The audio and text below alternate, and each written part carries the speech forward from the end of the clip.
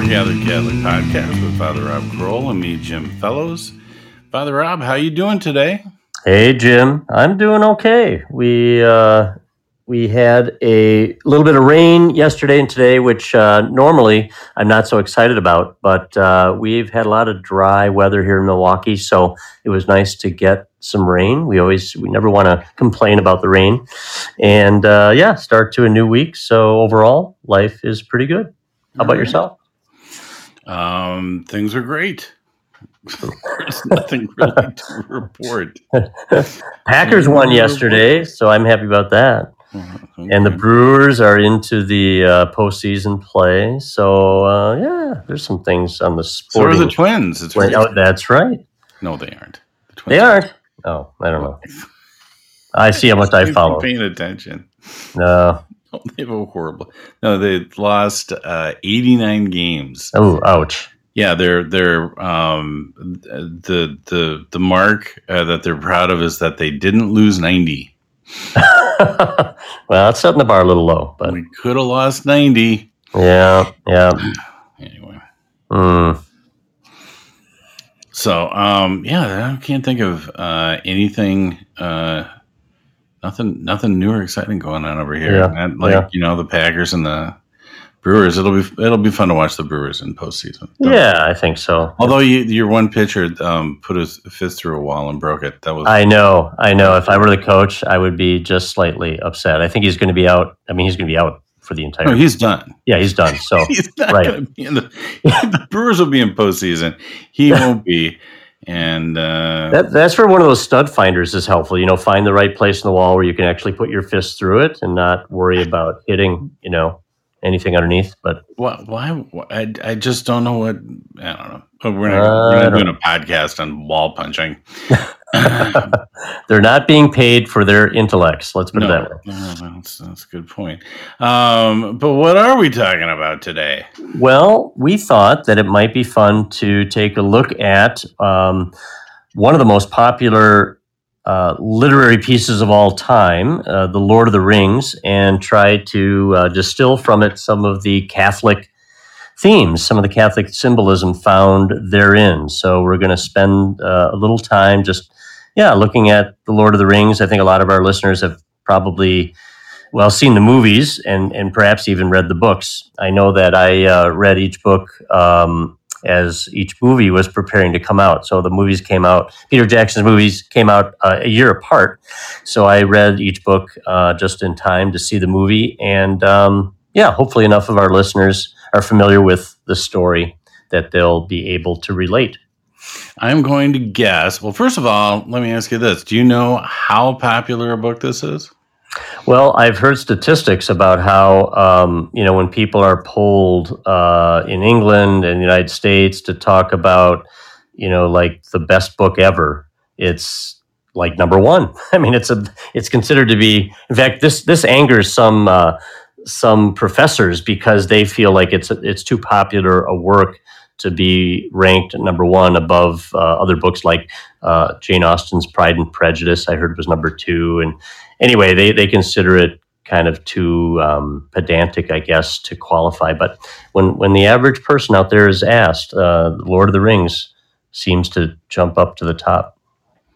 Well, it is, from a statistical standpoint, it is the fourth most read book in the world. Wow. Okay.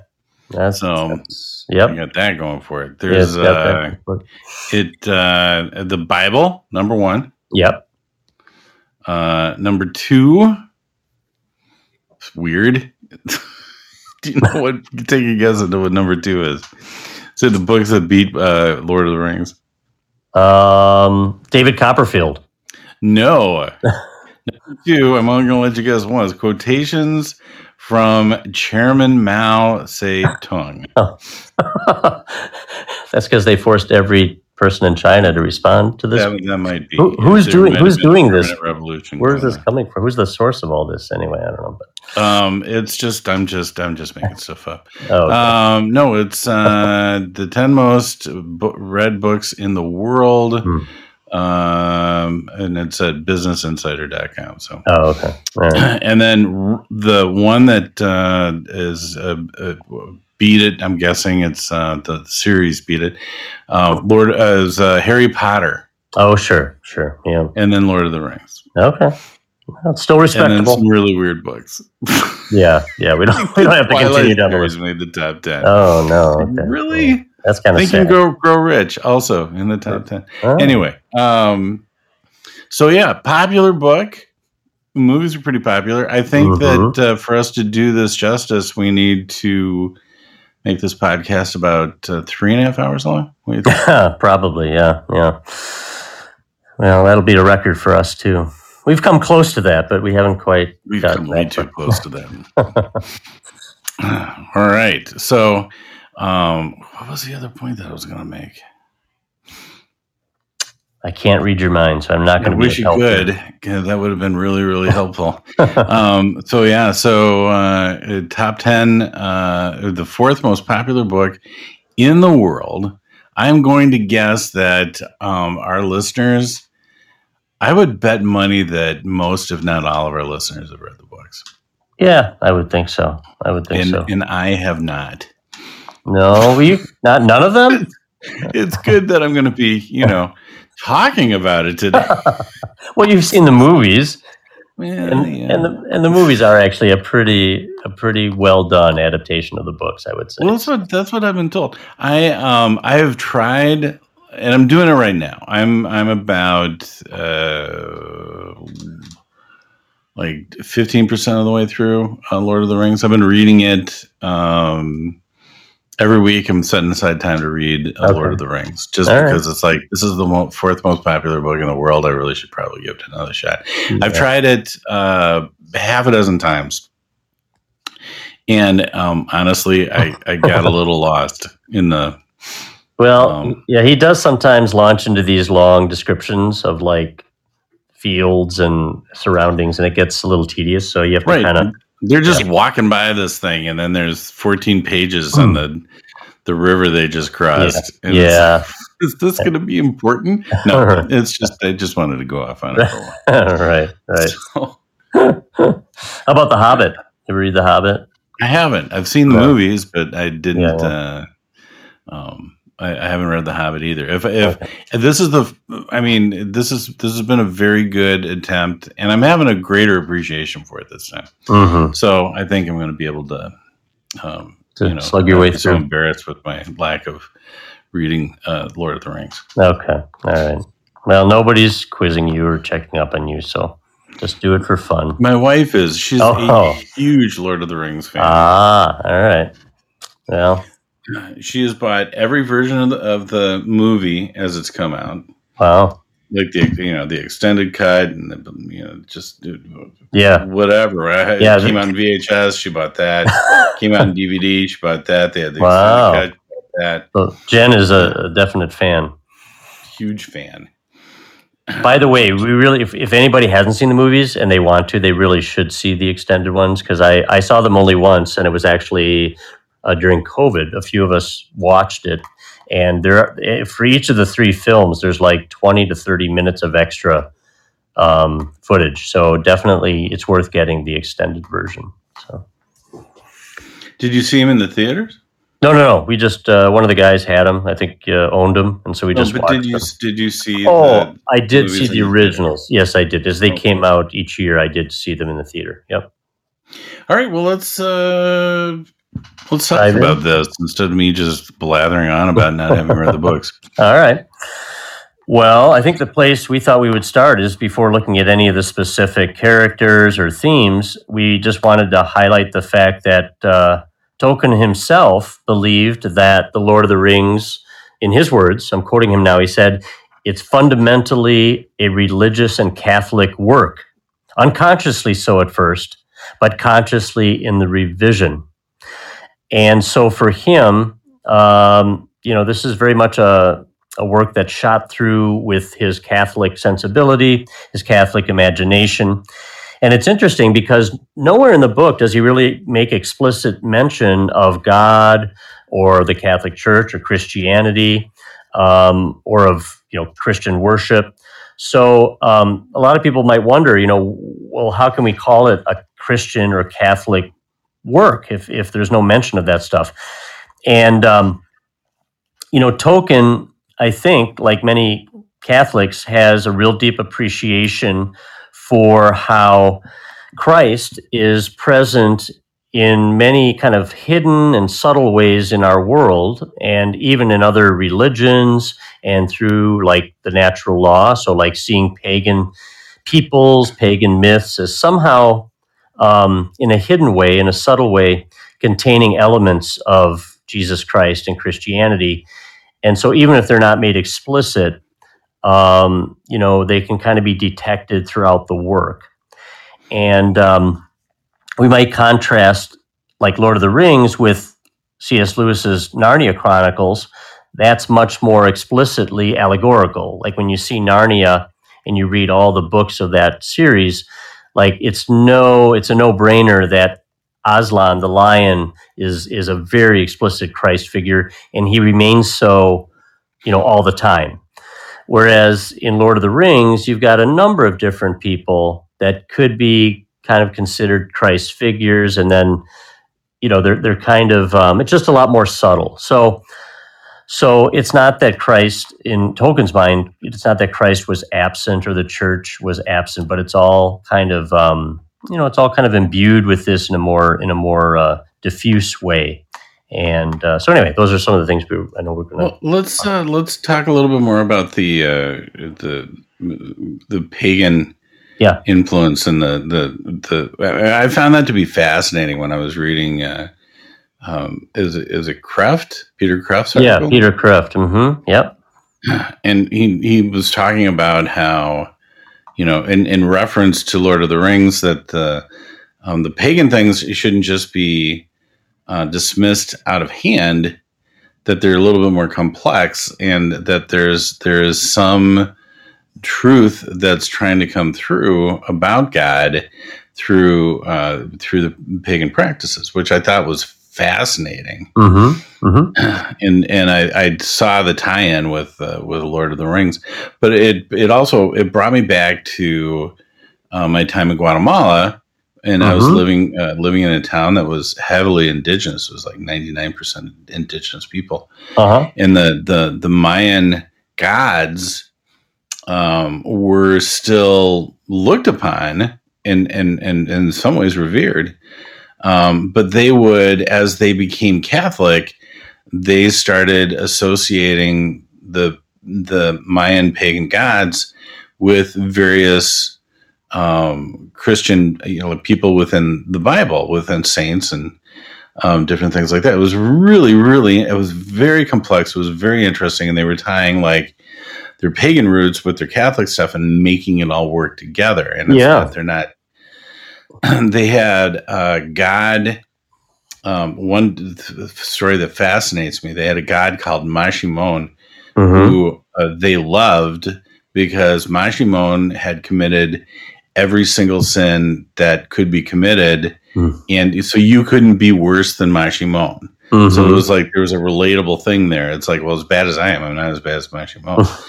and they would have a celebration for him, and people would bring like cigarettes and alcohol and all the stuff to Mashimon. And in some towns, they had a house that Mashimon lived in. This doll would live there. Wow. Like nobody else had houses but Mashimon in this place. But during Holy Week, the Mashimon doll is hung in effigy, and he becomes Judas. Oh my! Okay. Yeah, that's pretty graphic. Really fascinating. Yeah. Anyway, back to Lord of the Rings. But I want to piggyback on that because I haven't been to Guatemala, but I did spend 2 years as a Jesuit on the Pine Ridge.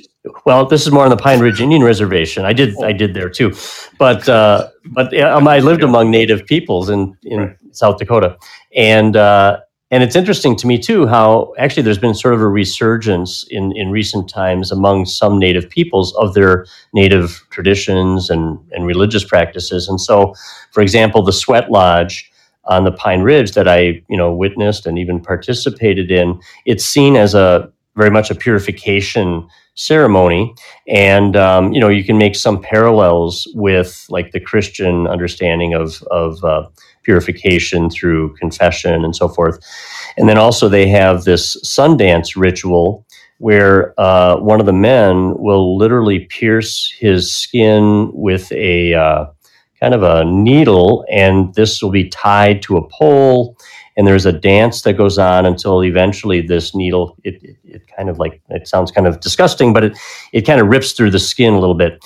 And so it's seen as sort of this sacrificial act in which blood is even involved. And so maybe again, in a very distant way, we can see something of a precursor of the crucifixion. And I mention these specifics just because I think that we as Catholics can appreciate how other religions and even pagan, what we would sort of often we use the word pagan in kind of a, to denigrate things, but that in the best of pagan religions and civilizations, even though they don't know Christ explicitly, there's something in the human person that longs for Jesus Christ, and we already see kind of elements of it in these pre-Christian cultures, and as Catholics, we have great reverence for some of the philosophers, the Greek philosophers like Aristotle or Plato, who again were pre-Christian, lived in a pagan culture, a Greek culture, and yet were very wise, and a lot of their truths are consistent with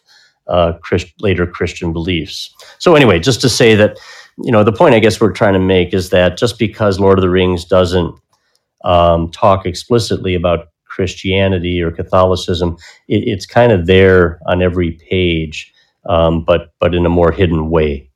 Right.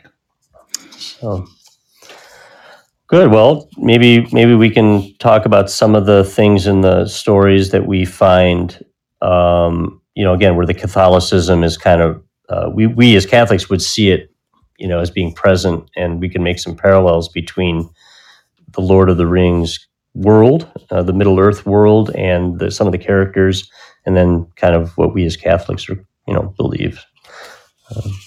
How does that sound? That sounds great.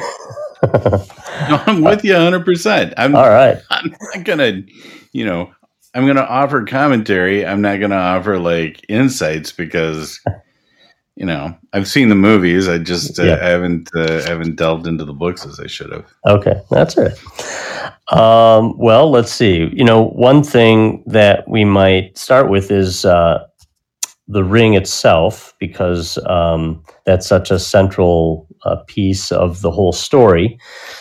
We have this ring that, when the people in the story put the ring on their finger, it brings them great power. It makes them invisible to others, and it allows them to kind of see Sauron, this great evil, figure. You can see Sauron and kind of the evil around the wearer of the ring with greater clarity.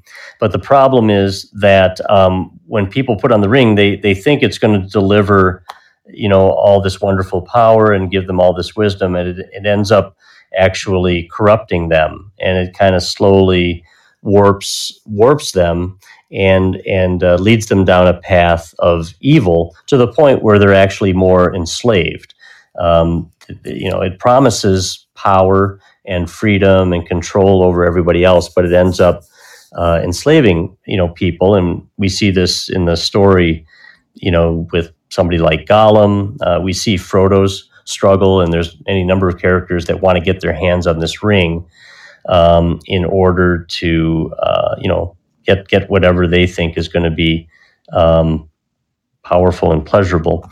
But anyway, I think, we in our own lives, we know that we struggle with that too, that sometimes we think that certain earthly realities, be it, wealth or, relationships or whatever it might be, that if we can just get a hold of this thing, it's going to kind of satisfy all of our longings, and it's going to give us autonomy, and it's going to give us maybe a certain control over the world and over other people. But then we find that actually we get kind of addicted to these things, or they end up owning us, possessing us, and kind of enslaving us.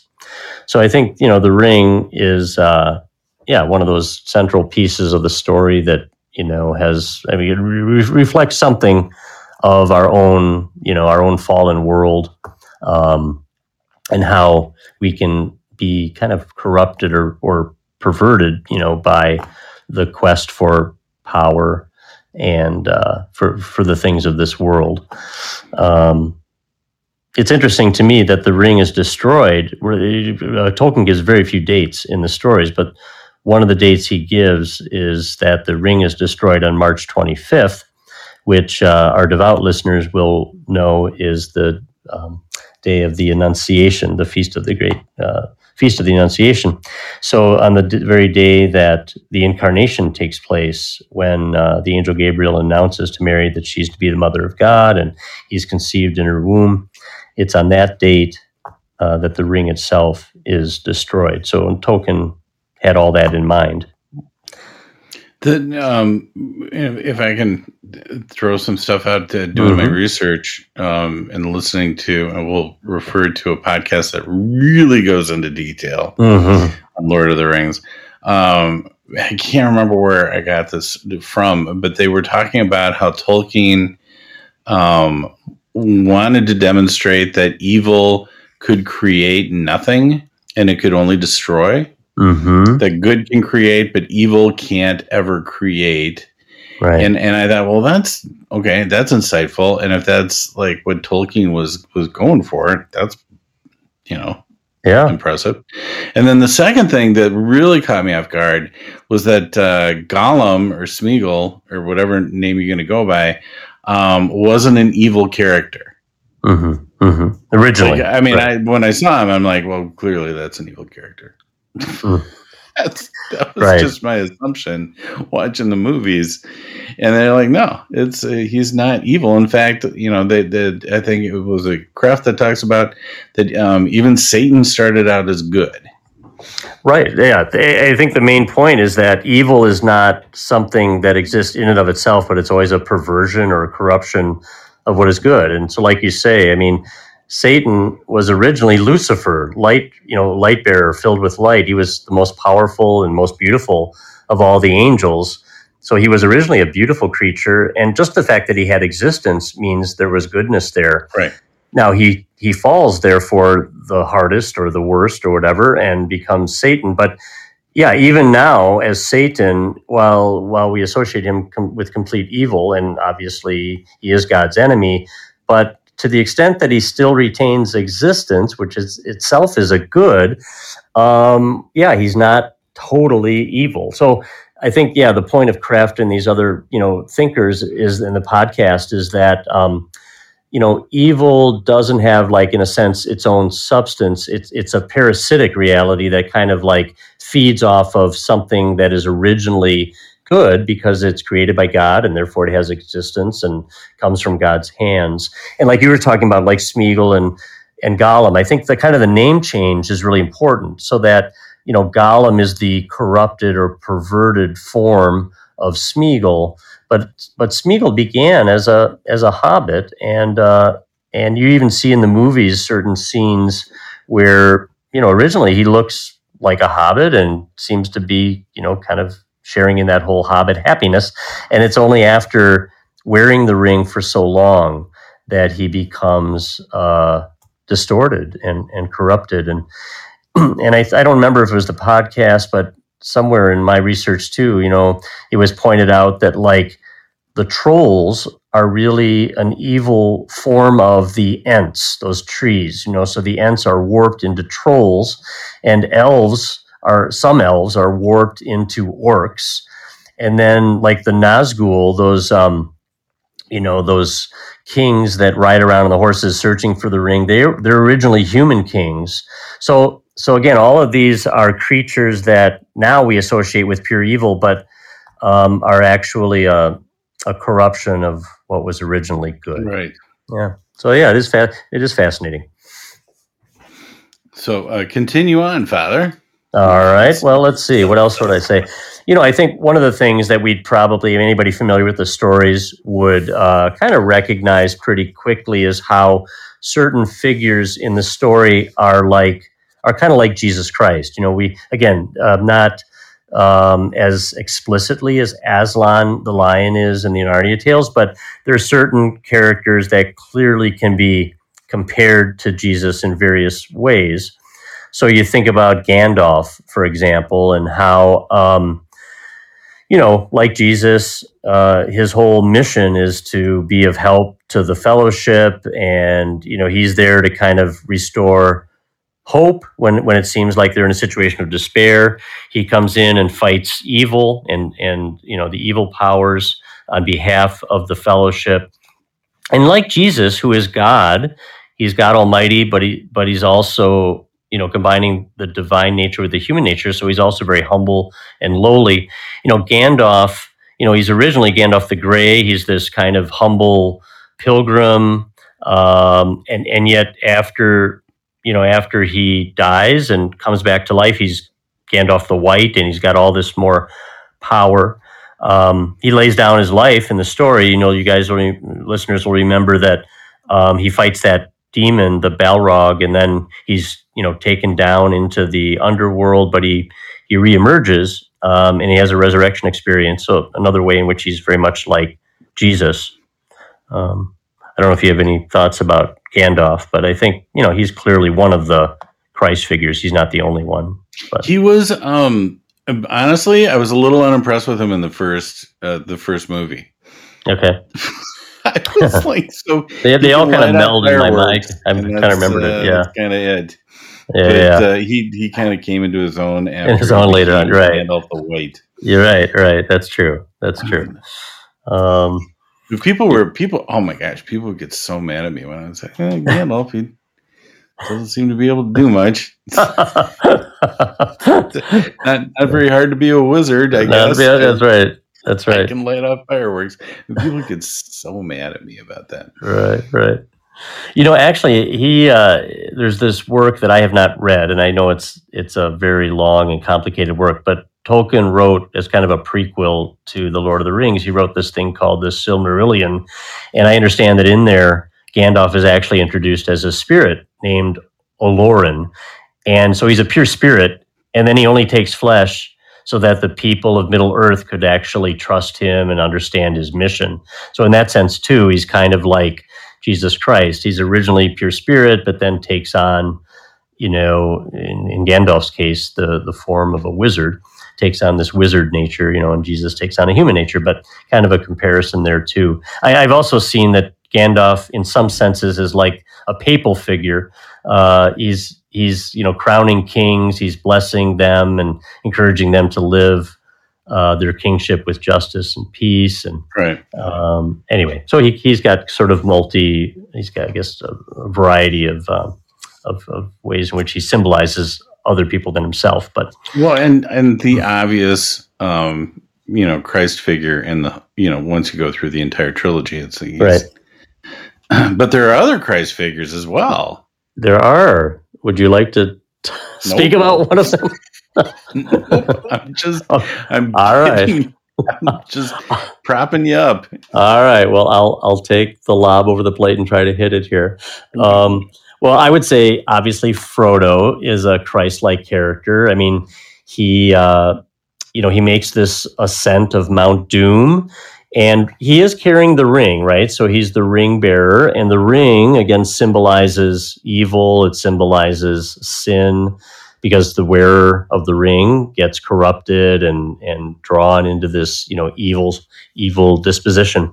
So it's sort of like Christ carrying his cross up the mountain, up Calvary, and interestingly too, Sam is kind of like Frodo's Simon of Cyrene, because there's a certain point in the story where Frodo is so weak that he can't continue the ascent up Mount Doom. And so Sam hoists him on his shoulders and kind of carries him the rest of the way. So that's kind of an interesting analogy or similarity there too. So yeah, I mean, clearly Frodo, again, it's not all the time, but there are moments in the story when Frodo's Christ-like character kind of comes to the fore. And he's a simple hobbit. That's what's kind of cool about this is the savior, as it were, is somebody who seemingly is very insignificant. You know, the hobbits are short. They're not very powerful. They're not huge like some of these other creatures. They're not wizards with all these miraculous, extraordinary supernatural powers. They're just hobbits. And yet they're the ones that are entrusted. He's the one that's entrusted with this task of ultimately saving Middle Earth. So anyway, that would be another, I think in my mind, certainly a very, very clear Christ figure or Jesus figure. And I think probably the last one would be Aragorn, the king. He's got healing powers. He's a ranger, and the rangers have this knowledge of plants and herbs and how they have all these healing and restorative qualities and whatnot. And then he's also a king. And of course, the last part of the trilogy is the return of the king. So, Aragorn could kind of be considered like Christ the king and Christ the healer, the divine physician. And you remember in the story, in the movies, that at one point Aragorn goes into the realm of the dead, or the path of the dead, where there's all these ghost-like figures, and it's a place of darkness. There are skulls all over the place, and then he emerges from them, and they all follow. They all become this army. They're liberated, and they come out to then liberate Gondor from its darkness. So there too, Christ descending into the realm of the dead and then leading out, Adam and Eve and all the people that were in purgatory, leading them all out into the kingdom of light and so forth. So those would be, I think, the main Christ figures for me. I my appreciation for Tolkien and for Lord of the Rings has grown tremendously from reading the commentaries and listening to the podcasts. And then this particular aspect where Tolkien is using three characters to interweave Christ themes. And I'm like, that's next level. That's really good writing. Yep, exactly. And again, it's more complex than Lewis's Lion, but it's kind of cool how different people at different moments can assume this Christ-like mantle, and it isn't as obvious, So I think it's really, like you said, very creative, and it shows more genius, because it's just more complicated, more complex, right? And then, like the whole Fellowship of the Ring, I think, another Catholic theme that really stands out for me is how this whole Fellowship of the Ring is meant to be a symbol of the church. You've got a variety of people that compose the Fellowship of the Ring. I mean, you've got the hobbit, the dwarf, the elf, the man, the wizard. So all these different kind of diverse, quote unquote, vocations coming together. And they're all forming this band of brothers and this friendship, and they have to rely on one another. It's not a solo venture. They have to really support one another, and they're all after the same quest, which is to save, Middle Earth and defeat evil. So, I mean, I think it's very easy to say, well, that's what the church is. I mean, it's the body of Christ made up of many different members. And we're meant to be friends in the Lord. That's a phrase that St. Ignatius used for us as Jesuits, but it applies to all Christians. We're baptized into Christ. We're meant to have this fellowship, as we kind of journey in a world that is, we know more and more, is very dark and in some ways very opposed to God and his will.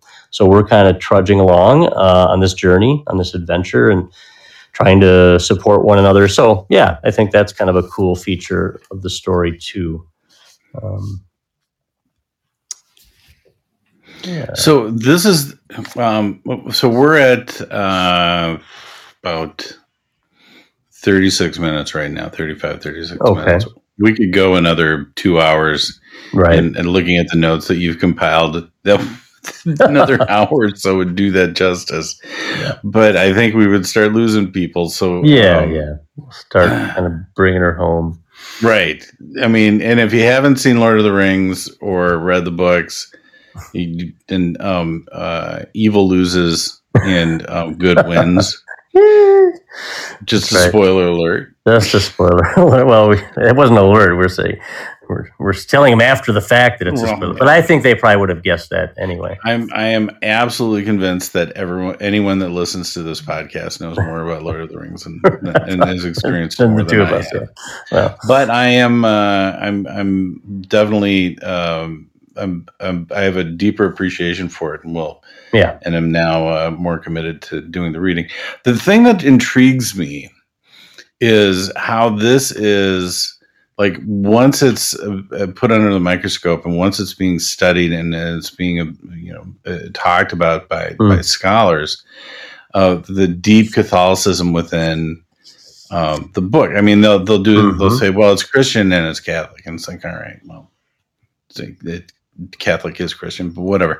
But it being the fourth most popular book in the world, I'm wondering how many people actually recognize the Catholicism that's running through the book, because it's so deeply woven in this. Well, and even among Catholics, I think there's probably a lot that, wouldn't. It would all make sense once they have it kind of explained to them and their eyes are open to it. But I think, you can watch all the films and read all the books and just think, oh, this is kind of a neat story, but not really think that consciously about the Catholic worldview. So I agree. And again, that's part of the genius, is it can appeal to people that aren't Catholic or even Christian, because it's got kind of these universal human themes. And that's the neat thing about Catholicism is, grace builds on nature. And so God has already designed the human person and designed the world in such a way that Catholicism isn't like foreign to that. It just kind of makes more explicit what God is doing from the beginning, and Right. So yeah. Well, the thing that intrigues me is that what a great tool of evangelization. Mm-hmm. I mean, I know so many people that have read that who are just diehard fans of this book. Read it like every year. They'll watch the movies. They've got the extended cuts. They're doing all that, but aren't they're atheists. I mean, they're just they have no faith life whatsoever. But to be able to introduce this, it's something that they love.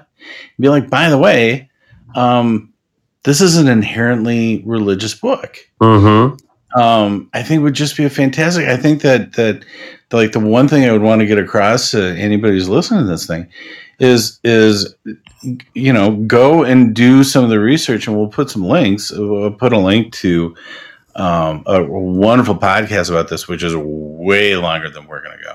Right. But it's a huge dive into the Catholicism of Lord of the Rings. Yeah. But learn some basic facts, and then you can go and you can have a conversation with somebody who loves the series but haven't fallen in love with the church yet. Right.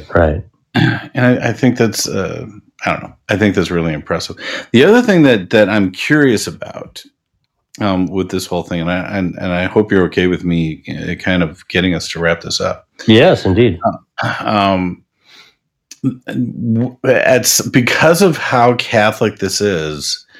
I'm wondering when people are going to start turning and being critical of this. Like the mass population is going to come out and be like, no pun intended, mass population. Right, no, I didn't mean it at all. But I mean, for example, when Google first started, and how long ago was that? Was that 20 years ago? 20, I was going to say 20, but yeah. But when Google first started, if you typed in Mother Teresa into the Google search, you would get article after article after article, book after book after book about this woman who is going to be a saint, the wonderful works that she was doing, all the wonderful things that she's accomplished, and what an impression she's made on the world. And now, if you type in Mother Teresa into your search engine, you're going to pull up, you will find a lot of things talking about what a horrible person Mother Teresa is, how she didn't care about anybody. And it's just this radical turn on somebody who... It's hard to believe. It's impossible to believe. If you have any conversations with anybody who's... I didn't have the opportunity to go to India, but I know people who did, and specifically went there because of Mother Teresa. And they tell me stories about Mother Teresa that are absolutely amazing, and they're firsthand stories. Yeah. And it's just like, but that now there's this hatred towards somebody who is a phenomenal representation of Catholicism. Yeah. What's their basis? Is it just because she didn't work for like structural change and just took care of actual poor people? Or on what basis? They said that she didn't take care of poor people. So that she could have used her power to bring medicine and help the people that were dying, and so that they weren't dying. That's like, well, she was just being sadistic and pulling them off the streets and letting them die inside for her own edification. It's just like, well, that's just the most twisted thing I've ever heard. So you're wondering if at some point the Lord of the Rings is going to have a similar fate? If it's so inherently Catholic, at what point does the world start hating it because of that? The only thing though is with Mother Teresa. Obviously she was a Catholic nun. She wore a habit. She was, she went to adoration. She did all these kind of Catholic things. So it's easier to take your hatred for Catholicism, I think, and kind of like project it onto her. I think maybe with a saving grace with Lord of the Rings is precisely the fact that the Catholicism, while it's shot through, it's subtle enough that maybe a lot of people won't even like notice. So maybe that's the one thing that's going to keep it from being so attacked. I could be wrong about it, but that was as I was doing the research, and the more I was realizing how Catholic this was, I'm like, well, I'm just assuming that someday in the future people are going to say terrible things about Lord of the Rings. They might. And Tolkien himself was unabashedly Catholic. He went to daily mass, and he, so as people. And I don't know how much again people are going to care about knowing about his life, but if they were, that would be probably something that would make a lot of people more and more just say, well, it's not even worth looking at then if that's who he was. So. Fourth most popular book in the world. Yeah. It's a religious book. Most popular book is the Bible, so that big of it. Anyway, I just the more I read about him and the more I read about the movies and books, the more impressed I get. Yeah. Well, keep reading. You'll love the rest. So. Can't wait to see how it ends. Yeah. That was like, and then I will just offer like the things that stopped me from moving forward, just for if anybody cares, which they probably don't. But the first movie was like 14 hours long. How long was that in the theater? It was like I think all like 3. I think 3.5, something like that. Yeah. And then the movie ends with the band of the fellowship or whoever is, and they're all walking, and they get to the top of a hill or a mountain, and then they look out on the landscape, and then the credits roll, and I'm like, well, I haven't read the books, really. This is how it ends. And people would be like, well, you got to understand, it's a trilogy. I'm like, okay, that's true. Star Wars was a trilogy, but they blew up the Death Star for me in the first one, so I had a little bit of resolution there. Right.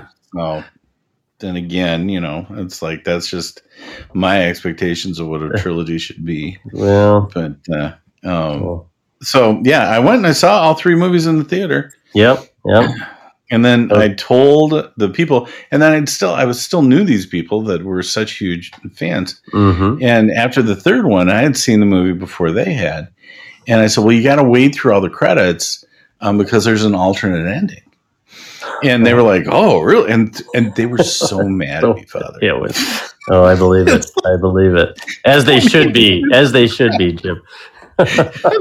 Alternate ending. Like, well, how would there be an alternate ending? I know. What would possibly make you think that was true?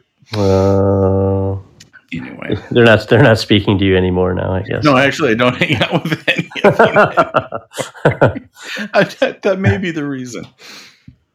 All right. Well, we're coming up on an hour, so we should probably really wrap it up now, right? Yeah, we went way over. That's okay. Rude time. Wait, did we really go an hour? Hold on, let me take a look at this. Oh no, actually, that's what it's saying on my phone. But right, we can start recording. Okay. So we're at about 45 minutes. We're at about 45, so we're good. I thought we were doing all right. Okay. The stuff that we like, the link that we're going to put on there is for something called the Boroughshire Podcast. We are not embarrassed to share better podcasts than ours. Right, that's true. This one definitely falls into that category. Yeah. And if you were intrigued mildly by what we were talking about today, go and listen to their podcast on Lord of the Rings, which is hugely long, but very informative. So informative. And these two people are so passionate about it. It's right. Oh my gosh, it's scary. It's Brandon, is it Vogt? Vogt, yes, it's Vogt. He works with Word on Fire and Bishop Barron, but it's pronounced Vogt. And then it's a priest friend his best bud, Father Blake Britton. Right. And they just like, oh my gosh, yeah. And they require that before you listen to the podcast, you have to watch all 3 movies. I kind of expected them to wear. You can't watch just. Oh yeah, no, definitely the extended versions. You have to watch the extended versions, and then you can watch their podcast. I'm kind of surprised they're not dressed as like one of them is a Hobbit and one is Gandalf or something. I mean, they're really into it. So right, but they're really entertaining. But they are. They're really well. It's a very articulate podcast, and it is. And I'm really happy to have found it. Yep. So I will leave a link in the description for that. Excellent. Anything you want to close with, Father? Or? No, maybe just a prayer. How's that? Prayer sounds good. I like that. Let's do that. Sure. Name of the Father, Son, Holy Spirit. Amen. Heavenly Father, we're grateful for this opportunity to look at a wonderful piece of literature and to see how it reflects our Catholic faith. So we just ask that you would bless all of our listeners and help them to live out their faith in their daily life. Help them to see your presence, Jesus, hidden and mediated through the beauty of creation and the goodness of our world. We also ask, Jesus, that through your activity in the world and through your intercession, Blessed Mother, that more light might envelop us and that the darkness in the world might be vanquished. May the blessing of Almighty God, the Father, the Son, and the Holy Spirit descend upon all of our listeners and remain with them forever. Amen. Amen. All right, Jim. Well, listen, have a great week. And you too, Father. Keep reading your Lord of the Rings. God bless everybody. Take care. Bye-bye.